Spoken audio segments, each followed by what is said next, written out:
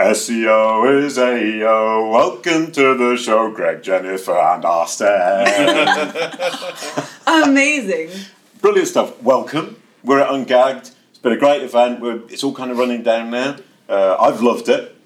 What do you think? It's been horrible. It's the worst show I've ever Great. been. Jennifer? Yeah, really bad. Yeah, it's been amazing. Actually, I'm gonna counter what Greg just said. Okay. Oh, we're going to start now. The opening keynote was phenomenal. Yeah, I do need to say that. Yeah. Please remind me It was. I who did loved the it, opening yeah. keynote I don't, again? it was some really good-looking guy. It was really funny too. Okay. I was Arson then, yeah? Very good looking guy. It's funny. That's totally me. And Jason has jokes today. Brilliant. Yeah. And Arson, you've loved it as well. Oh yeah, of course. You're not going to say anything else, No, are you? obviously. Brilliant stuff. So, and today we're talking about why technical SEO pays, doing the technical stuff pays, and that was your subject, Jennifer. Give me the lead-in. Why does it pay? How does it pay? So it was part of my talk yesterday here at Ungagged, and I obviously have been focusing on the tech SEO side of SEO for quite a long time. And for me, I think that in the last couple of years, we've seen a fundamental shift in the way that SEO is looked at. And obviously, with more and more products that Google is launching into the SERPs, it's more and more difficult these days to actually get into the organic search results and actually be seen. Yeah. You're fighting with so many paid placements. You're fighting with featured snippets. You're fighting with the people also ask images, Google shopping, all of this. So for me, I think it's a matter of saying if your organic search traffic is decreasing because you're no longer able to capitalize on that, then why shouldn't we shift our focus into optimizing our sites for all users, regardless of the traffic channels that they're coming from? Ooh. And that warrants technical SEO capabilities. So it's structured data, it's schema markup, it's making sure that you've got proper on-site navigation, it's proper linking, internal and external, right? So all of these various elements that are technical SEO are going to have a greater impact on your user journey. Yep. So again, in my talk yesterday, I was talking about search experience optimization as opposed to just search engine optimization. So optimizing for the user, not the search engine. Yep. Which means we get to keep the acronym. Exactly. Yeah. You can keep the acronym. Yeah. Okay. Can you expand on that, Arson? Yeah, I think you were agreeing. So it touches on a lot of the topics that we cover all the time. It's the technical part. You just can't be without it, right? It doesn't matter what you're doing. You're a blogger, you're local, right? Enterprise, e-commerce, the technical's got to be there. And completely agree. There's different points of entry and different places for people to start their journey, right? As they're looking for products. Not only Google, you have Amazon, you have other places where they start their journey. Social, absolutely. But it all winds up on your site at one point or another, right? Yeah. So optimizing towards that, I think, is super important right now, especially as we're seeing a shift for how people behave. And then, bringing Greg in with local search. I was going to say, Google is your homepage. Well, and none of the other stuff that we do with SEO matters if you don't have the technical right. I mean, a simple thing like page speed is a huge part of technical SEO. And you've got sites that may have amazing content, but they take 15 seconds to load. Doesn't matter what the content is. Doesn't matter what their links are. Doesn't even matter if they rank number one. No human's going to convert on that site because the site experience is so bad. So it really is moving more in the direction of the user. It's all about the person. Once they get to the site, you got to have a good site that works or nothing else matters. Because, that idea that kind of we get all these touch points going on, but at the end of the day, except in local search, when somebody's going to your shop, they end up on your site and that's where they buy. Right. Yeah. So you were going to say something? Yeah, but just kind of switching topics for a second, I feel like page speed's been over talked. And I think so. And I think it's one of those things where Google says something and it becomes the big buzz that everybody talks about. At a lot of conferences, you hear all this stuff about you got to get your page speed. If your page doesn't, every second of additional load time is 20% or whatever, which is BS because as long as your site loads less than 10 seconds, you're fine. Now, if you're in the bottom 10% of all sites as far as load speed, sure, you're getting penalized for having a slow site. But if your site's already loading in 5 or 6 seconds and you shave another second off, that's going to do absolutely nothing for how your rankings. Now, it may make your conversions go up because it's a better user experience, but it's going to do nothing in rankings. So really quickly, interesting that you say that. So if you stop and you think about all the various elements that cause your site to load at whatever the time duration it actually is, 9 times out of 10, it's technical elements on the back end of your website that's impacting that site speed. Page speed, site speed, whichever you want to look at it. And actually one of the examples that I gave in my talk yesterday was the ASOS example, right? 87% drop off or fallout of revenue. And a large percentage of that that was based off of a lot of elements that they introduced into their site. And one part of that was an increase in their site speed load time up to 12 seconds because they introduced a lot of code bloat and JavaScript and various elements that created a poor on-site experience for users. No one's waiting around 12 seconds for a page to load. No, and isn't part of the problem with that is you got your page and you think, oh, I'll add another bell and then I'll add another whistle and kind of people who track, I can't remember who was talking about, is every time you add something, do an audit and there's a trade-off. You have to force people to say, if I want that bell, I'm going to take that whistle off. Yeah. It's funny, I just talked to a client today in the morning who said, oh, we're having a hard time loading our thumbnails for excerpts into the bottom of the homepage. I'm like, tell me, how many people actually scroll to the bottom of your homepage to look at these pictures from your excerpts, right? Right. Just increasing load times, right? Yeah. By doing this, so just get rid of it, right? There's a lot of things that can be fixed on people's sites before addressing page speed that will have a better impact on the rankings. Okay. Over spending so much time on page speed. I think it's just been that bear has been poked enough times. And so technically, beyond page speed, what's the next thing you would be looking at? For us, a lot of stuff that we're doing is topic organization, information architecture, right? Okay. Helping Google understand what's on the website and preventing competition between topics, topical focus dilution. Huge problem. A lot of bloggers have really crappy sites that they buy from Theme Forest. Right? Yeah. They're poorly coded, and they do a good job at blogging because that's what they do.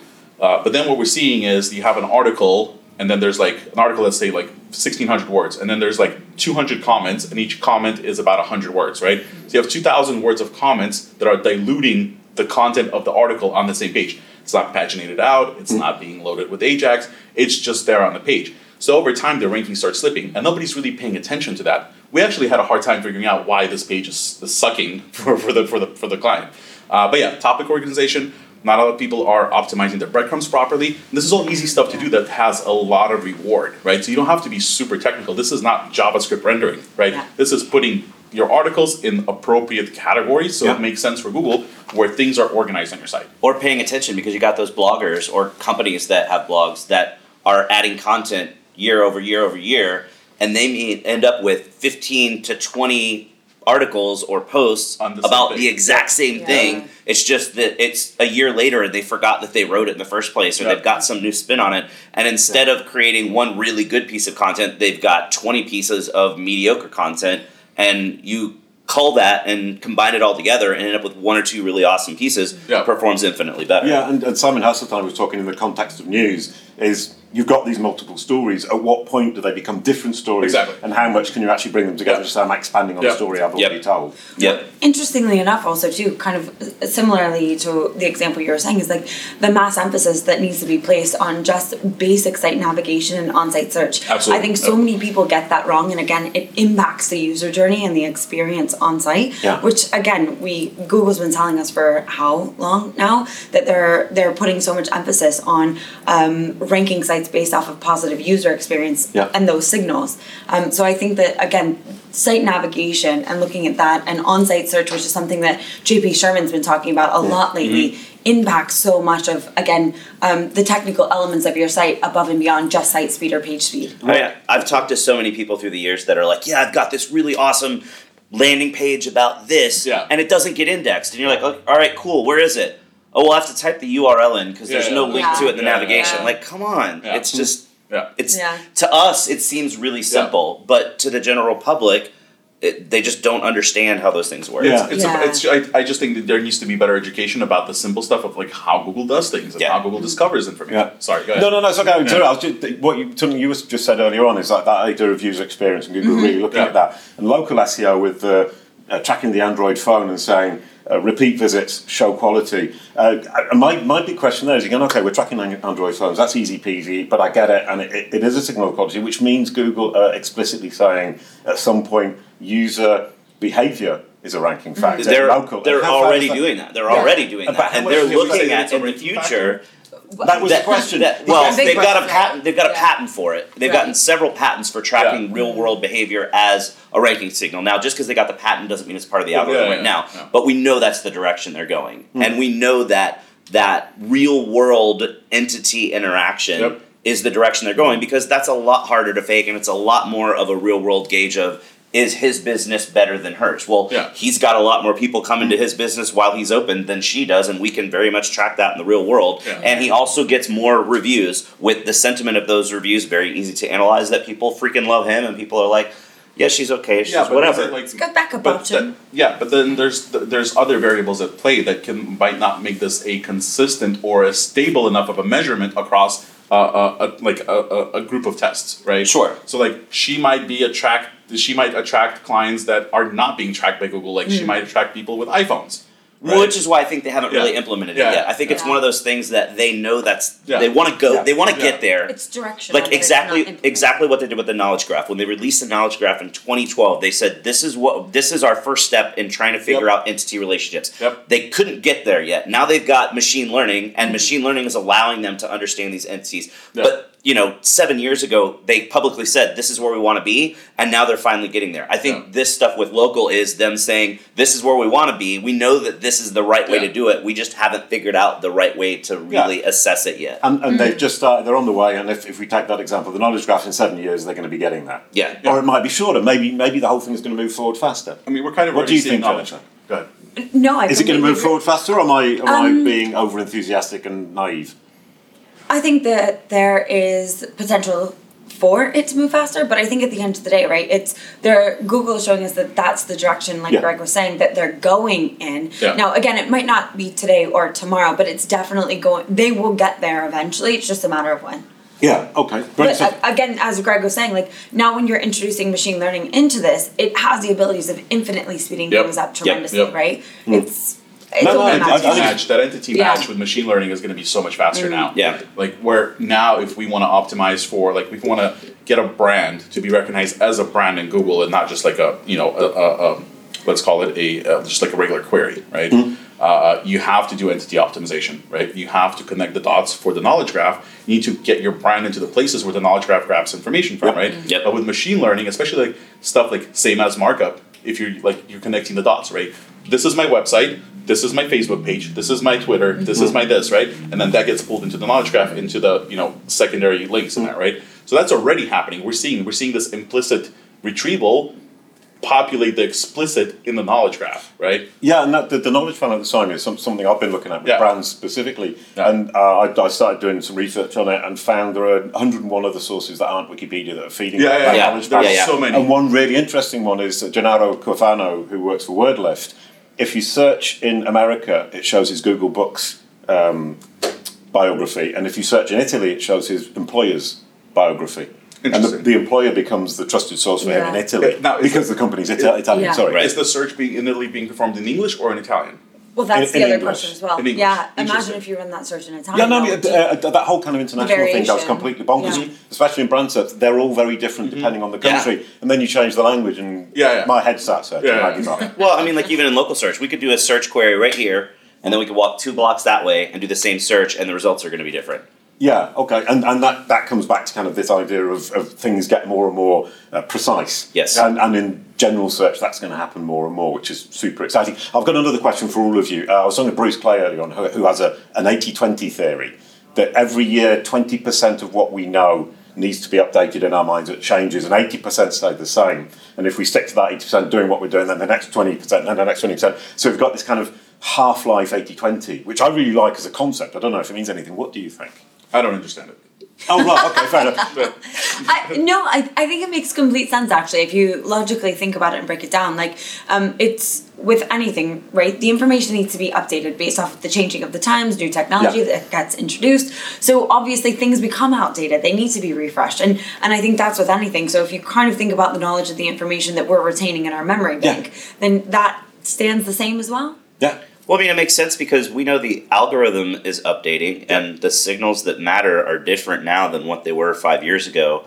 Yeah. But how many agencies do we run into on a daily basis that are using the same tactics they've been using for 10 years and they haven't updated a thing? Yeah. But going all the way back to what you were talking about with regards to refreshing content and merging articles, similar sort of a concept, right? So at DeepCrawl, we just went through a site redesign and migration, and we had a whole bunch of articles that actually a lot of that information was outdated based off of our sheer product and platform being updated and changed. Sure.